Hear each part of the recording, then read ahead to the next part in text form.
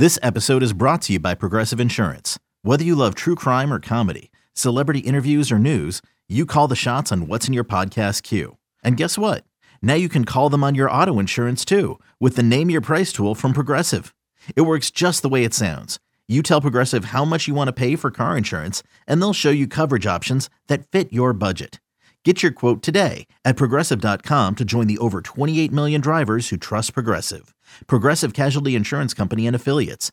Price and coverage match limited by state law. When you want to find great rates, organize your finances, or just make more intelligent money decisions, where do you go? LendingTree. That's where, because LendingTree is here for you. With the LendingTree app, you can see all your bank accounts at a glance so you can better understand your spending and saving and build a budget that works for you. Plus, you can monitor your credit score, explore ways to improve your credit, and get automatic alerts to protect your identity. You starting to get a sense? LendingTree can help you with a lot of different things. LendingTree can help make sure that you're getting your best deal on loans, insurance, credit cards, and more through their wide network of banks and lenders.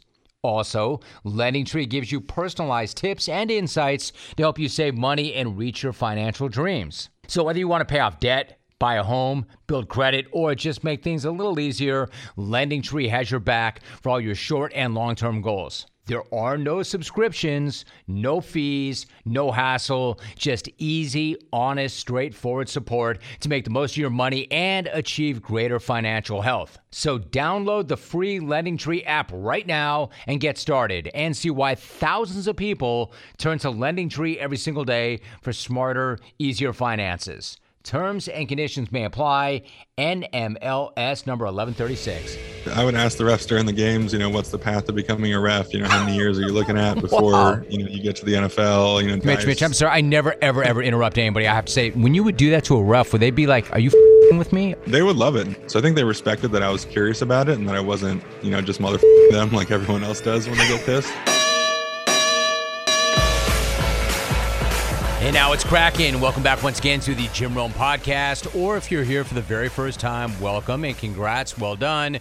You found your way to the good stuff. We have had 193 excellent conversations on this podcast, and today we make it 194. And trust me, you will be glad you found it because my man, Mitchell Schwartz, came in and absolutely killed it. Now, if that name sounds familiar to you, it should. He spent the last 5 seasons blocking for Patrick Mahomes as the Chiefs starting right tackle, and he is one of the best in the business. He's got himself a Super Bowl ring. He made All-Pro in 4 of those 5 years, and he never missed a single down until the middle of last season. At that point, he suffered an ugly back injury, and then he missed his first game action in nearly 8,000 consecutive snaps. That injury led to his release by Kansas City at the end of the year, and he had off-season back surgery, and he has been rehabbing ever since. We get into where he is in that rehab and whether or not a return to action this year is in the cards. This is a tremendous conversation. This conversation is the reason why I do this side hustle. It's episode 194 with NFL All-Pro Mitchell Schwartz, and it's coming at you right now.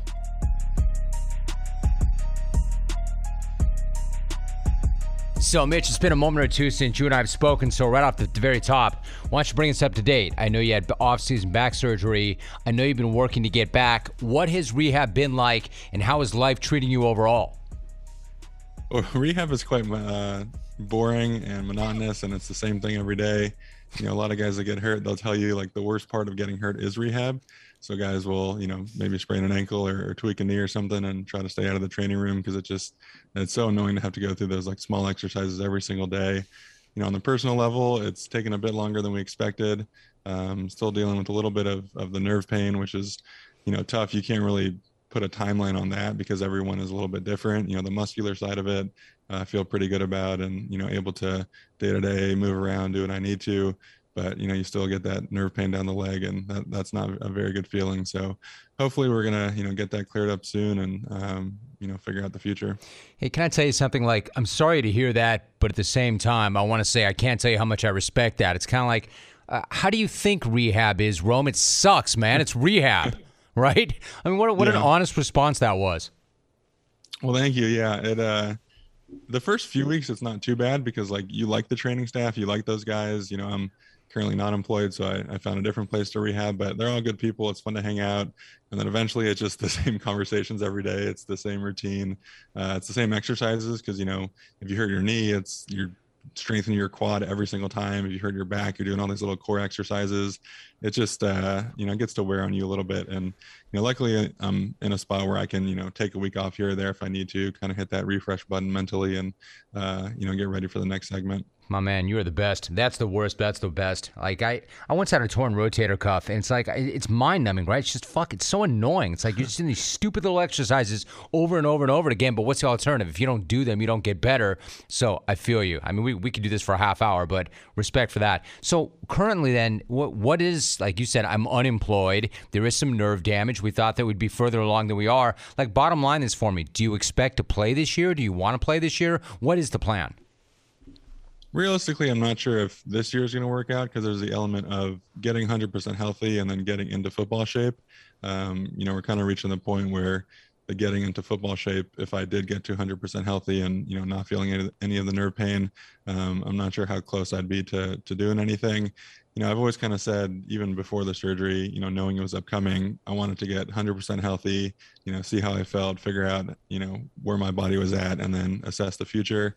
I'm still in that mode. It's, as I said, taking a little bit longer, but, for people that are going through pain, it's hard to think about, getting back to the activity that caused you that pain. And that, we all know football is not the greatest thing for your body. So it's tough to think about going back while you're still in rehab, doing the daily things. And, once I am able to get to that point, we'll figure it out. Like I said, for this season, I don't know, the timeline's kind of compressing a little bit, and it's not looking the greatest, but I'm still hopeful. I keep thinking this thing's going to turn the corner every day now, and you just never quite know how it's going to be. You wake up every morning, you do that little check, you wiggle your hips side to side, and you hope it's feeling better.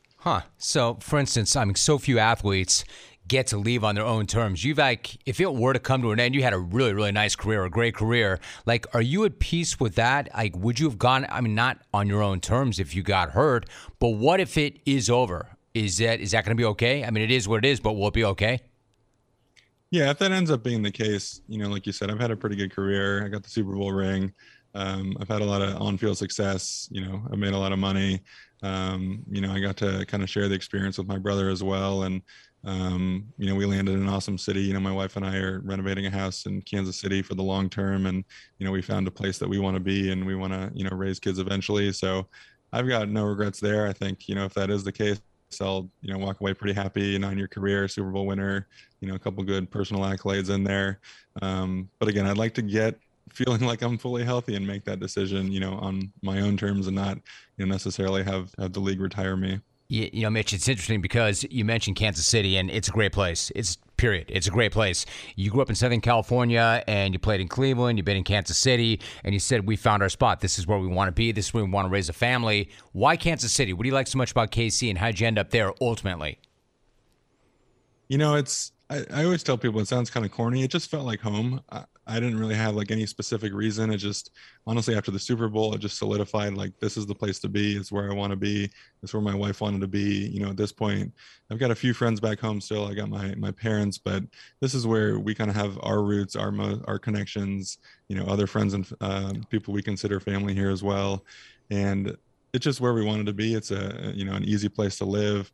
Obviously, cost of living, traffic, there's a lot of things working in its favor. It doesn't have the weather. It doesn't have, a lot of the good perks of Southern California. So we're always trying to figure out where we were going to end up. It was a 3 or 4 year process of every few months. Oh, maybe it's Southern California. Maybe it's, Northern California. I went to Cal, so I'm familiar with that. My dad's from up in that area. Maybe it's going down to Carlsbad or San Diego area. Maybe it's somewhere back in Ohio, maybe Columbus. That's in, a great city. But it just kind of solidified after the Super Bowl. Her and I, we just kind of felt like this is it. This is the right place. Weirdly enough, we were going to be taking this big international trip in March and April of last year. And, that got canceled a week before due to COVID. And we just started hopping on Zillow, looking at houses, and we found a house, and, we ended up buying it the same day we looked at it. So I got a little bit lucky with timing, and, in terms of the renovation, we got in before lumber spiked. So we got pretty lucky with that as well. That's great. All right, I got to talk to you for a minute about my X chair. From the first moment I sat in my X chair, my body immediately said, This is nice. This is what a real office chair is supposed to feel like. Like, I never actually looked forward to sitting in my office until I got my X chair. True story. Let me ask you, can your current office chair give you a massage while you're working? My X chair can. Can your current office chair heat up or cool down? My X chair can. It's all in the LMAX massage and temperature regulation, exclusively designed and made for X chair. I'm talking high performance, quality engineering, extreme comfort. Those are all the reasons I love my X chair, and now I can't wait to be at work. Take my advice. Try X chair for yourself, risk-free for 30 days. Once you realize how much better your chair should be, you will never ever want to go back. I know this. Go to xchairrome.com. That's the letter X, chair, ROME.com, or call 1-844-4XChair for $100 off your order. X-Chair has a 30-day guarantee of complete comfort, and you can finance your purchase for as little as $30 a month. That's xchairrome.com, xchairrome.com. So internationally, where were you guys going to go? What was the plan? So former teammate, Alex Mack, his fiance was from Ireland, so they were doing an international wedding. So we were going to tack on England and Paris before that, and then head up to Ireland. It was going to be, a 2 or 3 week adventure, and we were really looking forward to it. And we were scheduled to leave like March 18th or 19th, and I think, the Rudy Gobert stuff was like the 11th or 12th, and then everything shut down right after that. So it all got canceled. We're hopeful that they'll eventually have, a party there, and we'll be able to do that trip in full. So one thing I love, I know you want to be back in it, but while you're not playing, the one thing we do have is you tweeting in game. Now, you've been pretty prolific at that. I want to read you back one that you had recently. It was during the Chiefs-Bills game. Quote, "Are you fucking kidding me? The state of refereeing is at an all-time low right now. I'm not entirely sure why it's so bad, but it's bad across the league." End of quote. I mean, Mitch, an incredible tweet, well done, but I know you just said you don't know why it's so bad, but I'm going to ask anyway, why is it so bad? What's going on here? So I do think, weirdly enough, like social media and backlash has something to do with that. I've noticed this year especially, and a bit last year, it seems like the trend is on the plays that are going to be automatically reviewed. So like a touchdown's automatically reviewed, a turnover. What the refs will do is basically just make the call to have it automatically reviewed. So if a guy is crossing the plane of the end zone, they're not quite sure if he scored or not, they'll tend to lean on the side of calling it a touchdown and letting it be reviewed automatically instead of, figuring out the best course of action. Did he actually score or did he not? Because they don't want to have to force the coaches to throw their flag, 3 or 4 times a game, which they can't do unless they win their first 2 challenges. So I think that maybe is part of it, that they're, almost able to take this way out that lets the league kind of get in the ears. And, we know the current system, they're able to, fix things on the fly a lot quicker. So I think that's a little bit of an element to it. I mean, more than anyone, the game is just so fast and so physical, and it's tough to figure stuff out. I mean, the pass interference, they tried to make that, reviewable. They tried to find a better system. It turned out somehow to be a worse system. So they reverted to it. But I think it's just, really difficult to do. We've got the best technology we ever have, the 8K cameras, super slow-mo. So we're able to, pick things out left and right. It's the obvious stuff. I mean, that's what I was referencing. It's some of the obvious stuff that, if a guy gets tackled a second before a play or before he's about to catch it, like that's probably a, pass interference. They should call that. Some of this roughing the passer stuff, I think it's very obvious if a guy roughs a quarterback or not. Every week, it seems like there's a new clip that's kind of a new low of what we should be seeing and what we know to be a penalty or not. So it is a hard job. I'm not going to, deny that at all. I considered long-term potentially becoming a ref. I've always been interested in refereeing and the rules. So I definitely understand from their perspective that it's difficult, but I just think the only thing I can really think of concretely is that ability to just kind of let replay take over and know that in the back pocket, they can kind of get bailed out. What, dude? You couldn't slam that perfect answer into 140 characters or less?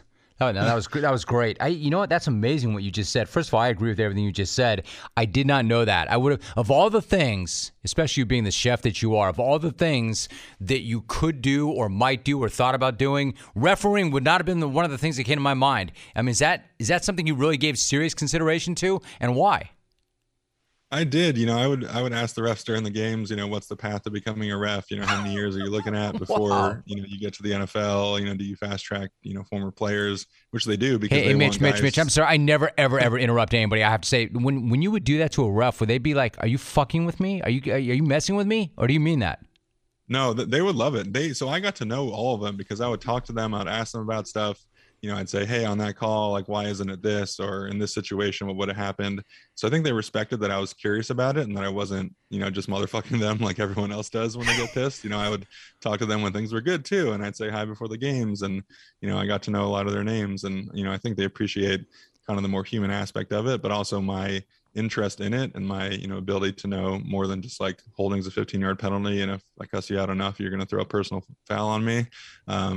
So yeah, they would also say, hey, if you're ever interested in it, we love to, have former players and you seem like you know your stuff a bit. So the interest went both ways. At the end of the day, I just don't know that I want to travel, 24 weekends of my life or the rest of my life. And, once we do have kids, missing, those moments and not being with them, not being at sporting events, I don't even have kids and I already kind of made that decision that I don't necessarily want that path for me, but I love football and I'm going to want to do something in football regardless. And I always thought, what better way to stay in football than being on the field and being a ref. Dude, you're going to be a great dad because you don't have kids yet and you already don't want to miss anything that they're doing and you don't have them yet. So you'll be a great dad. Listen, you know, you see some linemen after, since we're talking about, and again, I know you want to play and you're doing everything you can. I'm not assuming that you won't, but when you see some linemen after they retire, they have this dramatic weight loss and they're relieved that they no longer have to maintain that weight. They no longer have to work to continue to add weight. And then they're just shredded. Like, do you think you'll be one of those guys? And how are you going to approach nutrition and working out once you are officially done? Well, I like to cook and eat, so I'm not sure I'll be able to get to like Joe Thomas shredded. Right. And, really lean out like that. I think food is too important for me to eat and to indulge in. I would like to lose weight when it's all said and done. It's funny, the surgeon for my back, he goes, well, the two best things you can do are stop playing football and lose weight. And I was like, all right, Great. Well, that's a great outcome. Thanks, there. Doc. Yeah. So I would like to lose a little bit of weight. I've always, even for guys at comparable weights or sizes, I've tended to have a bigger wrist. My watches are loose on other guys at similar weights, if not heavier weights. My ankles are bigger, my feet are bigger. So I don't think I'm going to have, quite as dramatic of a weight loss as, a Jeff Saturday or, a Joe Thomas or some of these other guys. I would like to lose weight. It's healthier to be at a lower weight and at a more appropriate weight. So we'll see, how that comes. Like I said, I love eating. I love cooking. I think it's going to be difficult for me. In high school, I was 315, 320 my senior year. I got to Cal, I was 330, 335. So I've never been a guy that has to gain weight. I don't typically lose weight during the year. I tend to gain weight because I like eating. It, helps me out when I'm stressed. So it's going to be a bit of a challenge. It's not, I'm not naturally a 235 guy who had to, struggle to bulk up to 305. Dude, I'm glad. I just chuckled when you said I like to eat when I'm stressed. I'm glad that I'm not the only one who uses food. I mean, that shit goes on, right? Yeah, for sure. I remember, back in college, I think in the summer, the way my class schedule worked out and like our workouts after, I would finish class, I'd grab some food, I'd go to the parking lot, I'd put your radio station on for like an hour and a half. I'd just sit there, I'd listen, I'd eat my food, I'd be happy, I'd go work out. So yeah, food and you have, been a part of my life for a long time. My man, you're the best to say so, but maybe that's where the stress came from, man. I was listening to all my bullshit every single day.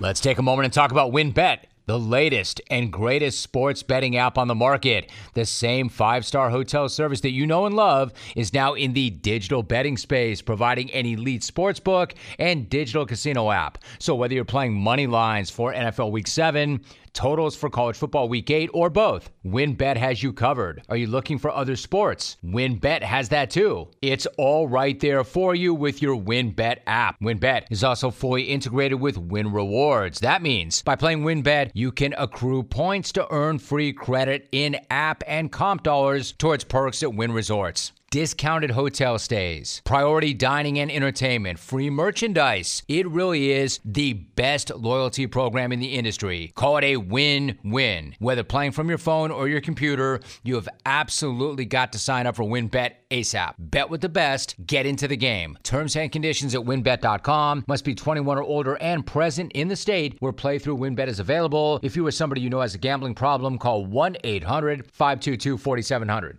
We're both UC guys. You went to Berkeley, I went to UCSB. Your school was better, my school was close. I don't know about you, but like for 20 years, I'm not kidding you, I would have the same dream 3 or 4 times a year, and it was always me. I hadn't gone to class all quarter. I didn't know where the professor's office was. I couldn't get to office hours. I didn't know when the final was. I wasn't prepared. And every single time I had that dream, man, it was so real. And I'd wake up and be like, thank God that that's not true. Did you have anything like that at all? I mean, I know a lot of athletes do better when they're in season in class, but as a UC guy, man, I could not shake it, and I had that dream probably for 20 years. Did you ever experience anything like that? Yeah, it's wild you say that because I had that exact dream. Wow. I have Good. Either it's the first day of school, I don't have any of my classes, I don't know where they are, I don't have the map. Right. There's 10 minutes left and I have no idea where to go. I have the one where it's finals day and I realize like, oh shit, I haven't gone to one class all year. What the fuck am I going to do? Yes. Like I'm going to fail. And then I have the football version of that, which is I can't find my helmet. I don't know where my pads are, or like something happened. I remember one specific dream. I was driving to Arrowhead Stadium, or I guess GEHA Field now. I was driving to the stadium and something happened. I had to go back home, pick something up, go back, tons of traffic. I like called Coach Reed and was like, hey, I'm going to be late. I don't know what's happening. I'm stuck in traffic. And you wake up and you're sweaty and hot and you're miserable. You can't go back to sleep because your adrenaline's pumping through your veins. So yeah, I have that exact dream, with school. It happened then, it happens now still every few months. So that's really funny you said that. Dude, that is so wild. Like I'm so happy to hear you say that in a way, like it's not just me. Exactly. You mentioned Andy Reid. Like I said, I'm just following you around. So when Andy Reid was in Philadelphia, he would come on the show, and NFL coaches are not easy to book. What do they get out of it? They don't want to do it. They do their mandatory media stuff. But he would always do it once or twice a year, and he wouldn't say a ton, but it's how he said what he didn't say. He was just so awesome, and he would end every single interview by going, Jim, you're the best. And it sounded pretty sincere. Then he goes to Kansas City, and I just can't get to him. I just don't have access. I can't get to him. And then I just happen to run into him at Javier's in Crystal Cove. Now, dude, have you ever been to Javier's down in Newport Beach?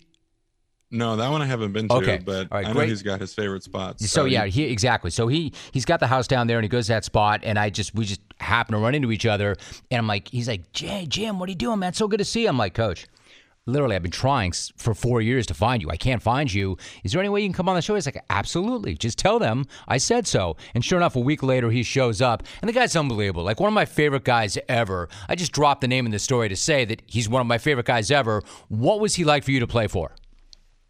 Yeah, I mean, that story says it all. It's the personal touch to, care about people and to, want to help.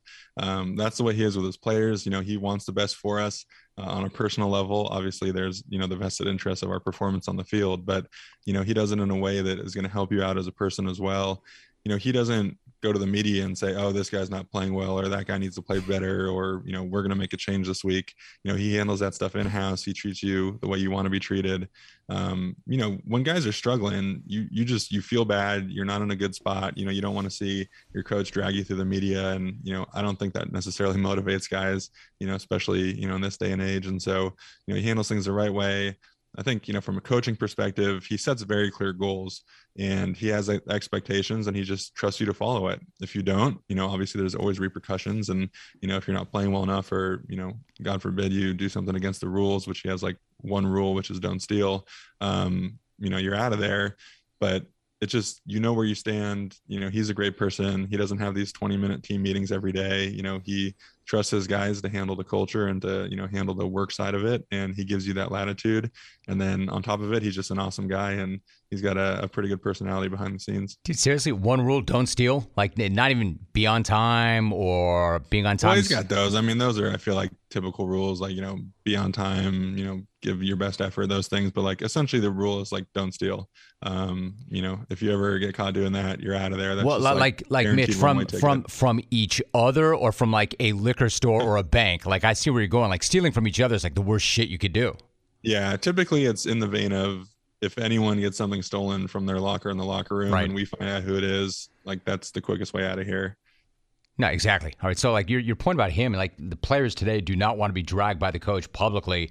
I mean, I totally get that. So, and I'm not trying to be gratuitous here, but I mean, I got to ask. It didn't happen yesterday, but what about a coach who doesn't get on the plane and come back with his team? And I just say this because, look, we're talking about a guy who already probably, I'm not in the locker room. You correct me if I'm wrong, if I'm out of line, but I would imagine probably may have had some credibility issues or at least issues of buy-in, considering he had not won a single game and he was a college coach and Urban Meyer did not get on the jet. So, like, if you're a member of that team and you're a vet and you've been there, what are you thinking when you get on that jet and it takes off and the coach is not on it? I would honestly be worried because the expectation is that the coach is on the plane. You go with the team, you fly with the team, like you're the captain, you don't leave the ship. That was honestly the wildest part of that story to me. I mean, I know there's the personal side and, what he did is not right. But in terms of the team aspect, not being on that plane is like the ultimate break in trust from the players, because if you don't care enough to be there with them after the game, after, he had just gone in that press conference and said it's heartbreaking, devastating, one of the worst losses of his life. And then 30 minutes later, he's like, all right, peace. I got some family in town. I'm going to go see you. It's like, dude, that's not what you do. And as you said, I'm not sure he was a guy that already had 100% buy-in, and to do something, to break trust to that grave of a degree. And then after, I feel like he just went about the explanations all wrong. He made it seem like he made that decision in real time. And he just was like, no, I thought it was better to get some space from everybody and to be on my own. It's like, so this wasn't pre-planned. Like you just decided, all right, I feel like crap and I'd rather not be with my team. So there was no aspect of it that made sense. And then of course they come around and win the next time they play. So of course, as football does, it, carries a life of its own and you just never know where it's going to go. It's the great deodorant or whatever that line is when it can fix a lot of things. All right, so let's talk some money for a minute.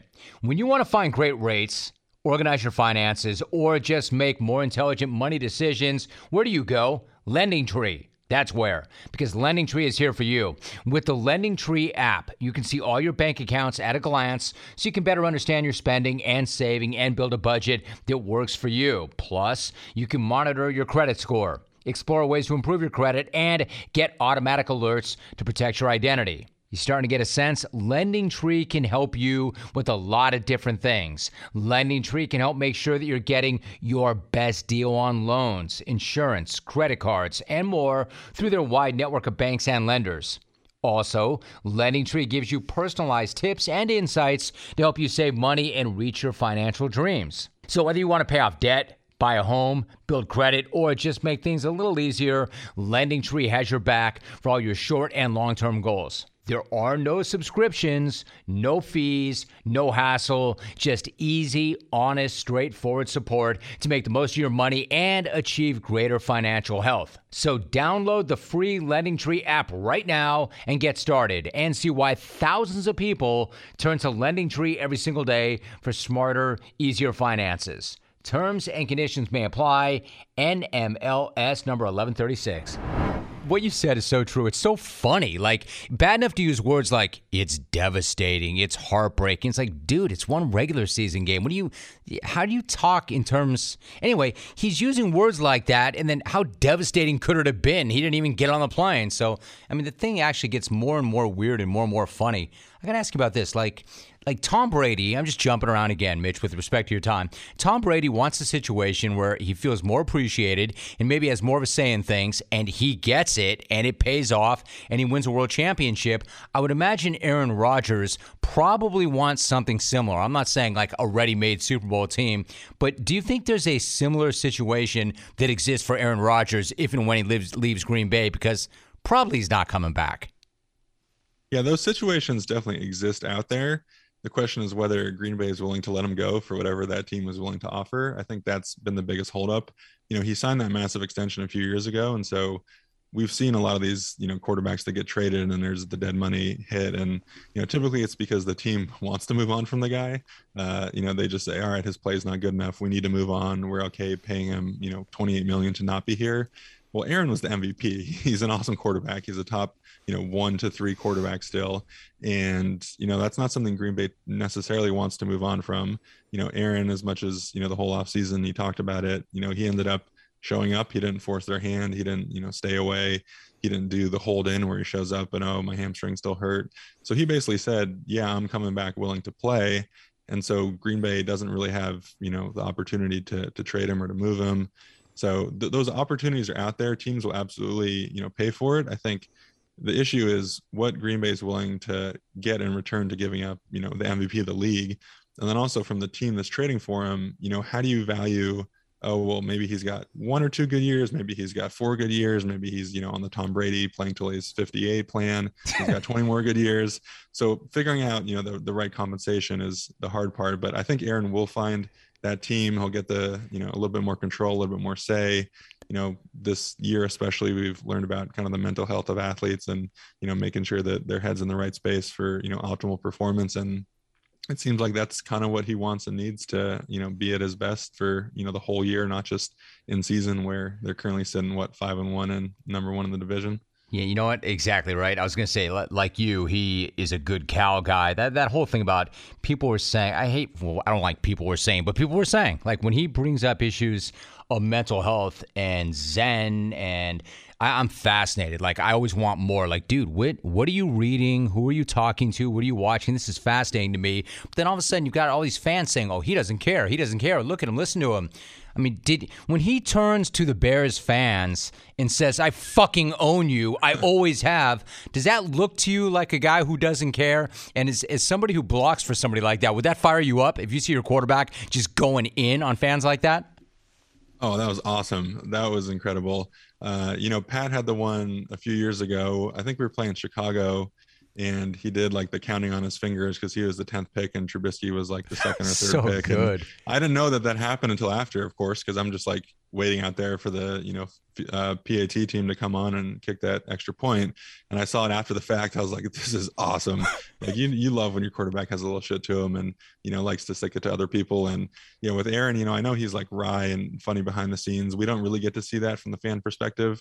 I guess really only, the funny stuff he says on the McAfee show, but being able to see that kind of raw emotion, he even said after the fact, like, I don't know what I said. I just blacked out and whatever came out.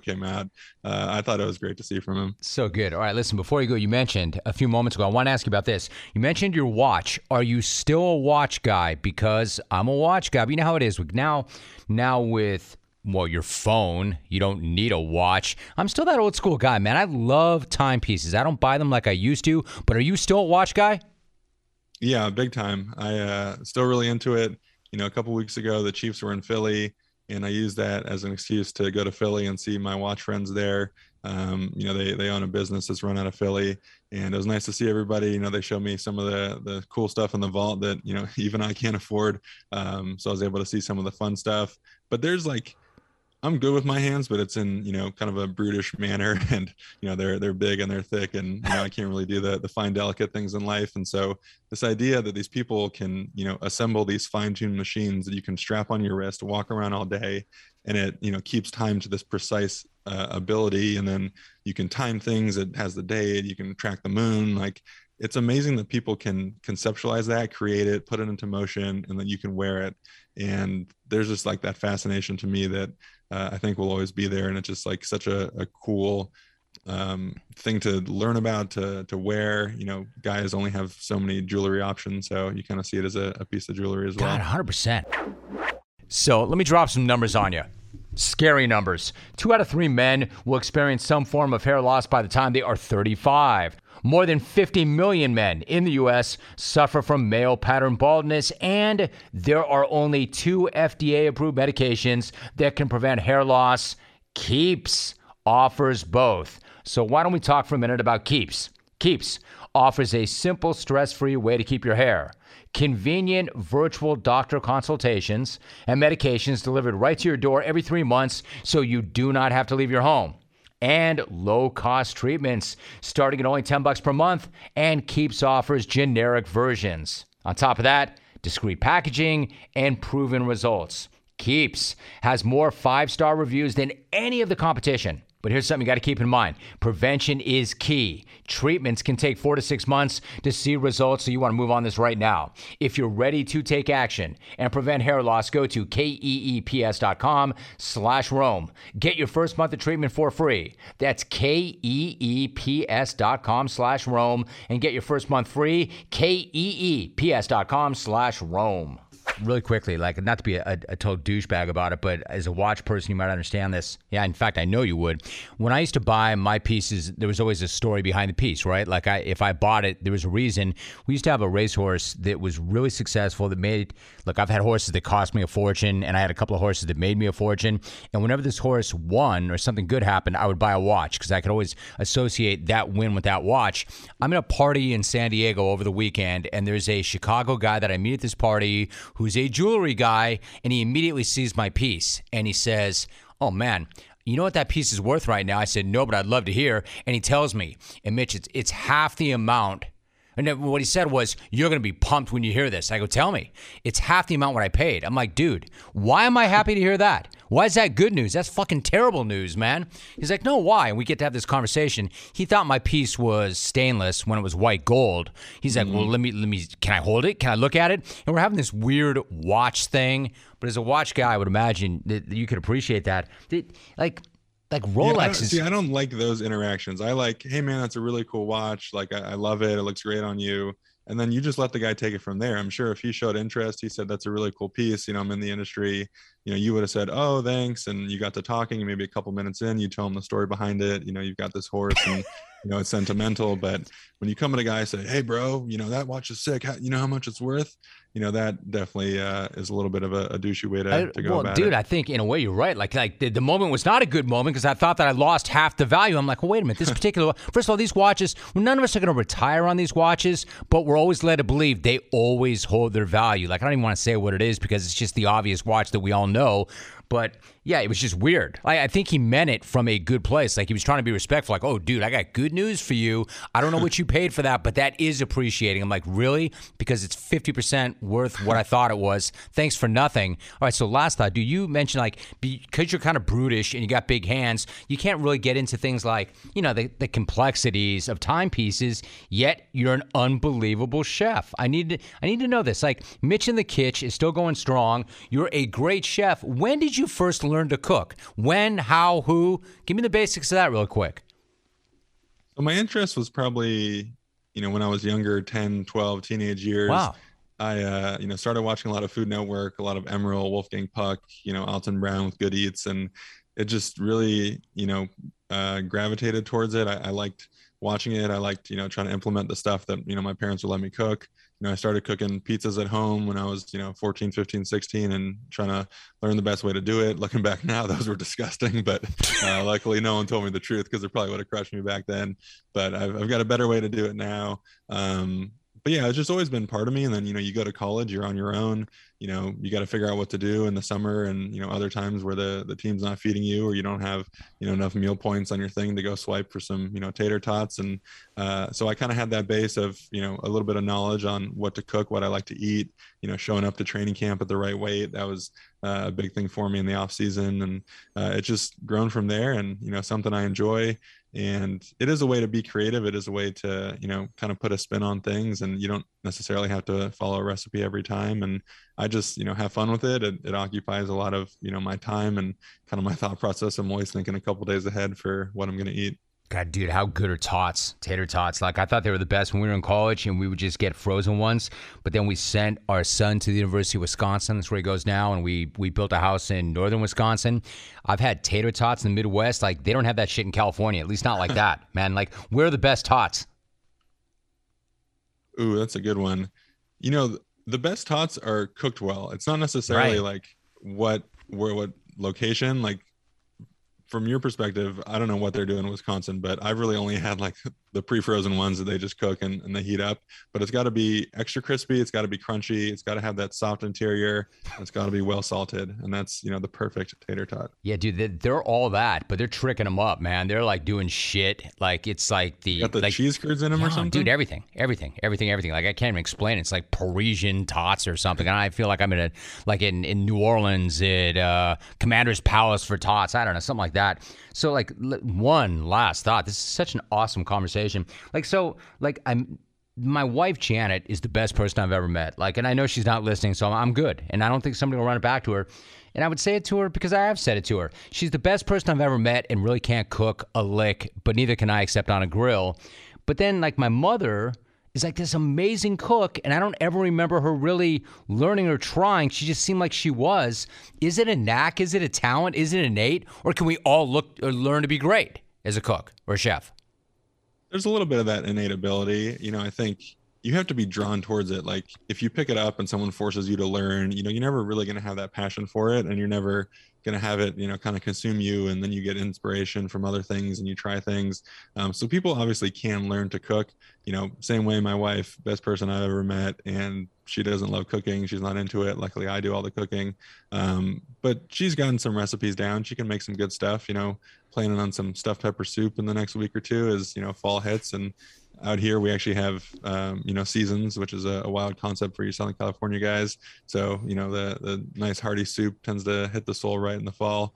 So yeah, people can learn, but I think if you don't have the passion, the inspiration for it, it's definitely difficult to catch on and to be as good as your mom or your grandma was, where they're not going recipes. It's just all memory. They're just firing stuff in there. A lot of butter, a lot of salt and sugar from them, but that's where the heart is. All right, so since you mentioned the change of seasons, I swear, my last question, because you're a California guy, look, you're bigger, you're stronger, you're tougher mentally, you're tougher physically. I don't know, man. Like, I went to the AFC Championship game there, and I've told this story, but I was on CBS, the pregame show, and I was, my airtime was only a couple of minutes, but they left me out there for maybe, an hour. Dude, like, when I tried to talk, I had lockjaw. Like, I've never been so cold in my life. And when I got back to California, I don't think I was right for 9 months. Like, how do you do that? Like, how do you guys play through that? How do you live through that? And I've been in cold weather. Like, we had a house in Montana. We have a house in Wisconsin. But I'm talking about working and living in those elements. Well, I've got some extra insulation that you don't have. So okay. I've, I have a little bit of a genetic advantage there. But this sounds wild, but I actually keep my house at like a much colder temperature during the winter. So like in the 62 to 65 range, because I want to get almost like used to that low 60s range. I always felt like, if it's a 40-degree day and you're used to 62, a guy who keeps his house at 72, it's going to feel a lot colder to him than it will to me. I have no idea if that actually worked, but that I like the way it sounds, though. To, kind of train yourself, kind of like the hyperbaric guys that sleep in the oxygen chamber. You don't necessarily think about it; it just happens, and you hope it works. I like to do that. I also saved a little bit of money on the heating bill. Always helps out from that perspective. But you do it. I think there was, a time when people were very anti, wearing sleeves, wearing things of that nature. You got to show your toughness. Guys go out with no shirt on, and I guarantee they're freezing and they wish they had their sweater on when they went out to warm up.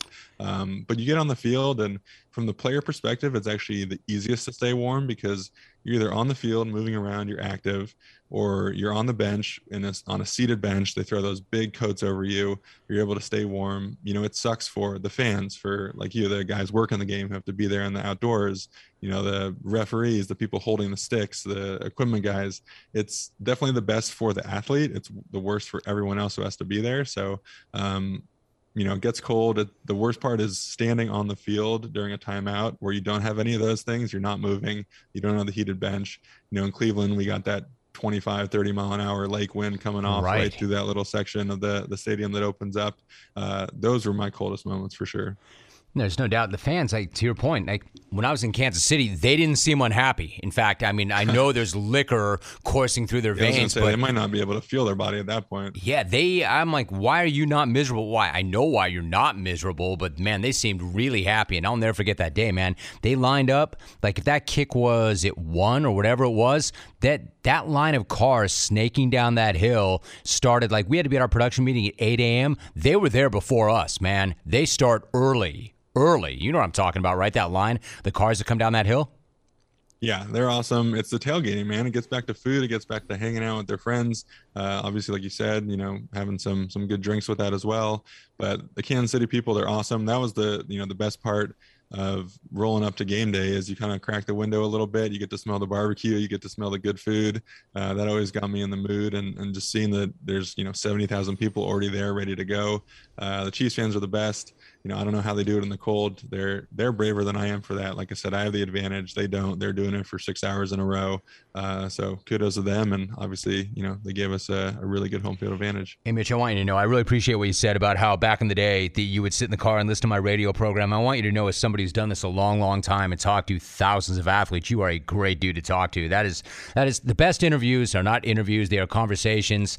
And, I came and I did some work and I did my research and I didn't want to waste your time. But you're such a good guy to talk to because I can just follow you around. You just say interesting shit and then I can just ask a follow-up question. So I guess what I'm saying to you is I don't want to say that I wasted my time doing my prep, but I didn't need to because you are an easy guy to talk to and a great interview and conversation. So thank you very much. Thank you for making so much time. That was an absolute blast. Well, I absolutely appreciate it. I love coming on and obviously respect all the work you do. And, for the next time now, you don't have to do any prep. Just roll in. We'll get to chatting. I love that, man, because I'm one of those guys who's not that bright, who's kind of hung my hat on coming to work really early and grinding it out. You're the one guy that I won't have to do that for, so that's cool. So either way, hopefully everything goes really well and it goes your way, and we're talking football next time. But if for some reason that doesn't happen, I'm still going to find you so we can talk about whatever the fuck we want to talk about, if that's good for you. I love it. Let's do it. My guy, Mitchell Schwartz. That was absolutely awesome. Like, I knew it would be good. It was even better than I expected. And if you enjoyed that as much as I did, do make sure you're subscribed. This way, you don't need to go looking for the podcast every single week. It will find you instead. Hope you enjoyed that as much as I did, man. That was so much fun. In the meantime, as we get ready for next week, I leave you with a going away gift, your voicemails. Check them out. First new message. Boom! Jacques in North Carolina. First time, long time, brother. Happy birthday. Today is October 14th. Was listening, just jamming out to Rit and his segment you gave him. Man, love the show. Been listening to you forever, since 98. Caught you while I was living down in Ensenada, Mexico for 6 months on some AM station out of San Diego. Been listening ever since. Love what you do, brother. Love the content. Keep it up. It's Rit! Message saved. Next message. This is Jim in Vancouver, Washington. I'm happy that once again Seattle, Washington has an NHL hockey team again. I am sad because one of my favorite barroom trivia questions will now be obsolete. What was the first team to win Lord Stanley's Cup? The Seattle Metropolitans. Who ever heard of an NHL hockey team in Seattle? I hope one of my children and I decide to jump on the train and go to Seattle and catch a hockey game this year. But that will probably happen right after I get a Superman cape that actually works. Message saved. Next message. Jimothy, what's up? It's Dr. Dave. Just wanted to wish you and Rit a happy birthday, and what a fucking great segment for Rit. What smooth timbre in his voice. The one thing, though, I gotta wish for Rit, please don't show any pictures of his sneaks anymore. Really, what are those? Anytime that you've ever shown this in your Instagram, Jim, those are fucking pathetic. You can't win a self-game of horse with shit shoes like that. Get a pair of nice high tops, you fucker. Later. Message deleted. Next message. What up, Jimmy? It's Pat from Sacktown, big-time Raider fan. Thing I wonder about is, it's like Mark Davis said, they went after the Washington football team, and then it all comes back to the Raiders. And nothing's happened with the Washington football team. What's up with that? That's my smack. Message saved. Next message. Romy, Justin in Melbourne. I don't think you have any competition from Rit when it comes to hosting the CBS sports show. But I will say when it comes to Rit's future, you and him are in a dead heat right now when it comes to hosting those game shows. Let's talk about Rit. I mean, he doesn't have the looks of a Chuck Woolery. He doesn't have the grit or the right hand of a Bob Barker. He doesn't have the charm with the ladies like a Richard Dawson. But the guy's got some charisma and some attitude like a Wink Martindale. So, Romy, you might be watching him very soon on the Joker's Wild. Message deleted. You have no more messages. Okay, picture this. It's Friday afternoon when a thought hits you. I can waste another weekend doing the same old whatever, or I can conquer it. I can hop into my all-new Hyundai Santa Fe and hit the road. Any road. The steeper the better. Because my all-new Santa Fe is available with H-Track all-wheel drive, so I can hit the trail without a worry in the world. Heck, with 3 rows and best-in-class rear cargo space, I can pack the whole family in with all our gear. We've got available dual wireless charging for our phones, so we'll never lose touch with civilization, and we won't lose touch with the primordial power of Mother Earth. So which is it? Waste the weekend or do something a little more epic? And conquer it in the all-new Hyundai Santa Fe. Visit HyundaiUSA.com or call 562-314-4603 for more details.